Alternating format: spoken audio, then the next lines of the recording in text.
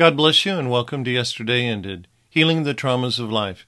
I'm your host, Dennis Dobbin. Thank you so much for joining me today. There are different words used to describe the levels of a relationship with another person.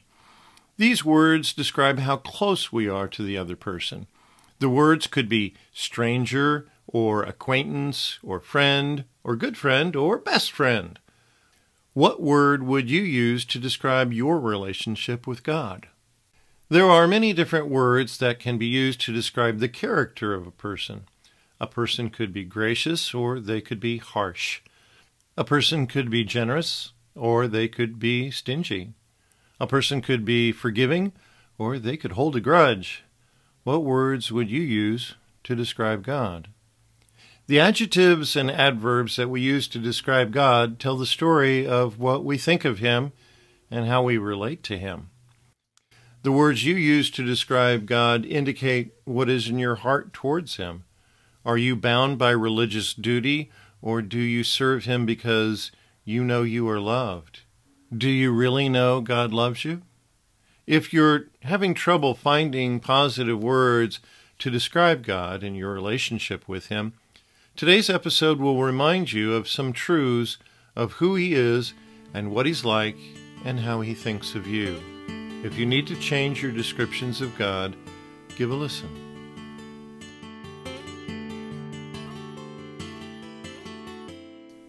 There's a big fancy word that is an adjective that describes the highest quality, order, or degree. It's the word superlative. When I think of sections of Scripture, the word superlative comes to my mind. In those sections of Scripture, it describes God and His blessings in extraordinary ways. One of the most common words used in the Bible to describe God is the word good. Oh, taste and see that the Lord is good. That's Psalms 34:8. More than 24 times it speaks of the goodness of God. This is how the Scriptures describe Him. But the question is that how we see Him? Have we experienced that He is good? We've all heard John 3:16, and that God so loved the world that He gave His only begotten Son. We live in the world, and therefore should be able to experience that love if we choose to believe on His Son. But is that our experience? So my question to you this day is, how do you describe God? In each word there is power to bring strength or make you cower. They can open doors or bring down a tower. How do you describe God? Is He a God of abundance or of poverty? Is He a God of slavery or liberty? Are you His child or His property? How do you describe God? The words you use will set the tone. That can make you smile or make you groan, to put you in the dust or sit you on His throne. How do you describe God? Is God indifferent to you? Is He good or bad? Does He show you His love or that He's mad? Is there real joy for you or does He make you sad? How do you describe God? For us to find the correct words that truly describe God, apart from what the world says, are of course found in His Word. Unfortunately, they can be tainted by improper teaching and lies that others have told us. We need to go to the written Word of God to see who He is and how He acts. Many years ago, I took a Bible and began in Genesis and underlined what I called the actions and attributes of God. I really wanted to know who He was, from how He described Himself and revealed Himself in His Word. I didn't want to know about Him, I wanted to know Him. Unfortunately, many people have taken certain words and phrases from the Bible and magnified them above other aspects of who He is. They make Him out to be an intolerant bad guy. One of my favorite sections of Scripture is Romans chapter 5. In the past, when I have not felt worthy or when I was being attacked by doubt and fear, I would read Romans chapter 5. This is a superlative chapter, one in which God piles blessings upon blessings. He states one blessing, and then in a manner like a game show host, he says, "But wait, there's more." Let's start in verse 1. Therefore, being justified by faith, we have peace with God through our Lord Jesus Christ. First of all, we are told that we are justified by faith. This immediately separates us from legalism and the religion of works. Chapter 4 is all about the difference of salvation by faith or works. So it's stated very clearly, here we are justified, made righteous by faith. The result of that is we have peace with God through our Lord Jesus Christ. Again, it's through Jesus and not our works that we have peace with God. So here's something that describes our relationship with God. Can you use these words to describe your relationship with God? When you want to talk with God, is he your loving Father or a vengeful judge? For many years, I had the image of God that he was an angry old man with a big baseball bat, ready to clobber me the second I sinned. There is a very famous sermon from the mid-1700s entitled Man in the Hands of an Angry God by Jonathan Edwards. It is a real hellfire and brimstone type of sermon, but the title is a twist on a verse in Hebrews chapter 10, verse 31. It is a fearful thing to fall into the hands of the living God. The context in Hebrews chapter 10 is indeed about judgment, but he's not an angry God. He is the living God. For some reason, Jonathan decided to describe God in a different manner, and because of that, many people have the wrong idea of the true character of God in the New Testament, who accepted the sacrifice of Jesus for the sins of the world. While it is true that God can be angry, we can kindle his anger, it is interesting to know that the words anger and angry are never used in the New Testament to describe God. Not even in the book of Revelation. 5 times in the New Testament, God is called the God of peace. The major difference is because of the cross of Jesus and his perfect sacrifice that took away the sins of the world. Though obedience is a requirement to please God, the way he looks at us is through our relationship with Jesus. Disobedience in the Old Testament could receive immediate consequences. You could die. But we have already been judged righteous in Christ. Now, because of the work of Jesus, God gives us multiple chances to get it right. Grace is not a license to sin, but a chance to try again. Let's continue with the blessings of Romans chapter 5. Verse 2, by whom also we have access by faith into this grace wherein we stand, and rejoice in hope of the glory of God.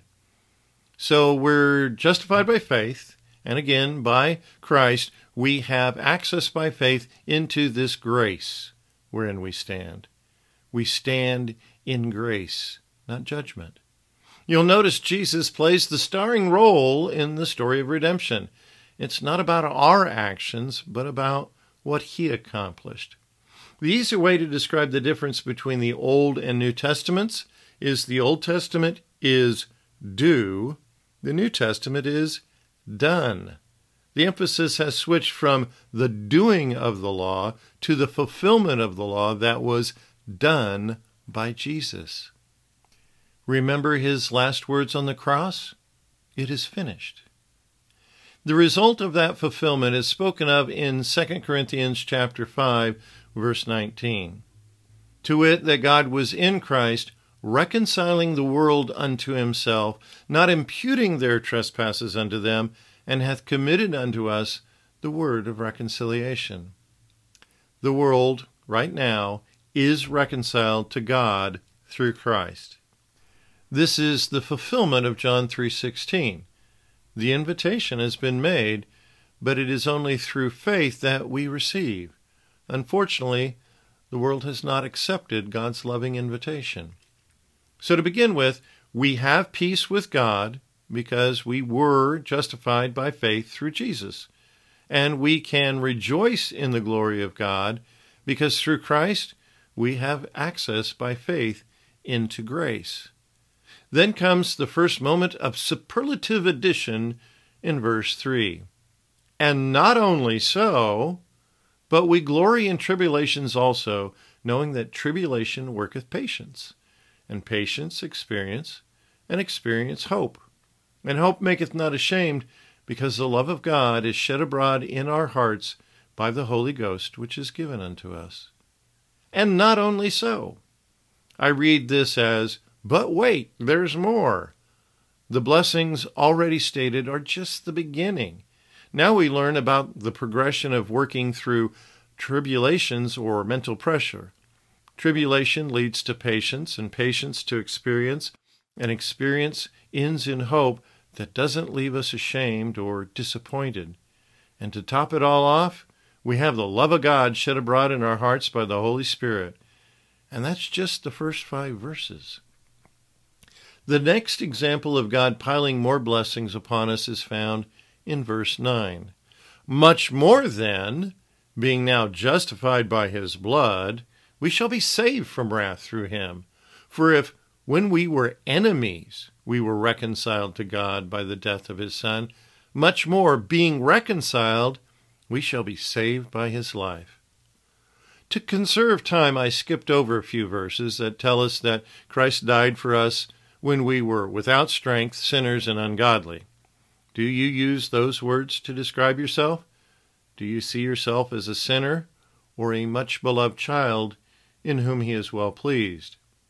I would call what Christ did for us as being very gracious. Is that a word you would use to describe Jesus? Is Jesus accusing you, or is he saving you? Earlier, we were justified by faith. That's our part to accept the invitation to be reconciled to God. Now it states in verse 9 that we are justified by his blood, which shows that, again, it's not by our works of religious acts, but by the saving grace of Jesus. The result being you are saved from wrath or punishment through Jesus. Well, that gives me a breath of fresh air. That instills confidence within me. Remember, we have peace with God.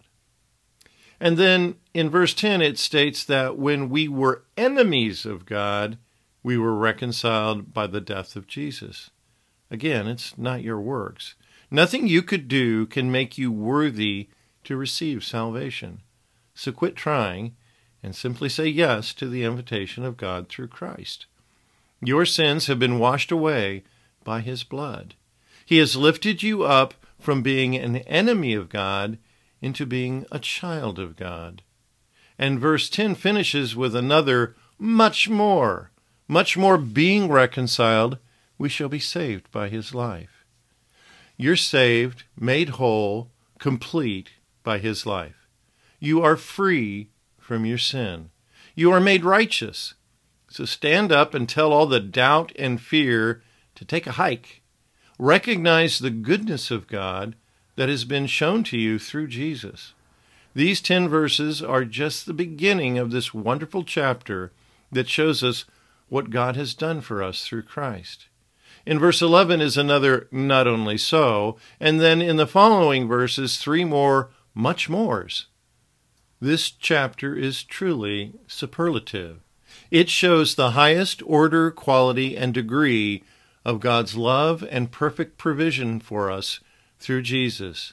It shows the great lengths he went to reconcile us to himself. After hearing these few verses, what words will you now use to describe God and your relationship with him?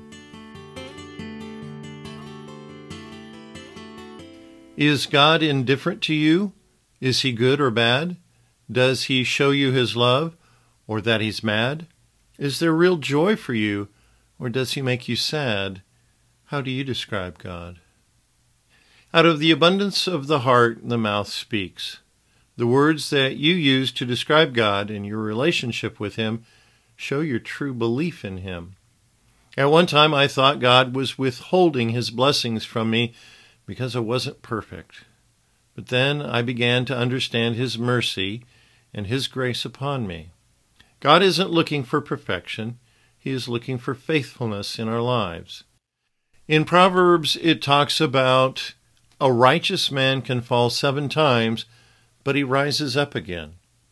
It's not how many times you fall, but how many times you stand up and try again. And the beauty is, God always allows you to try again until your dying breath.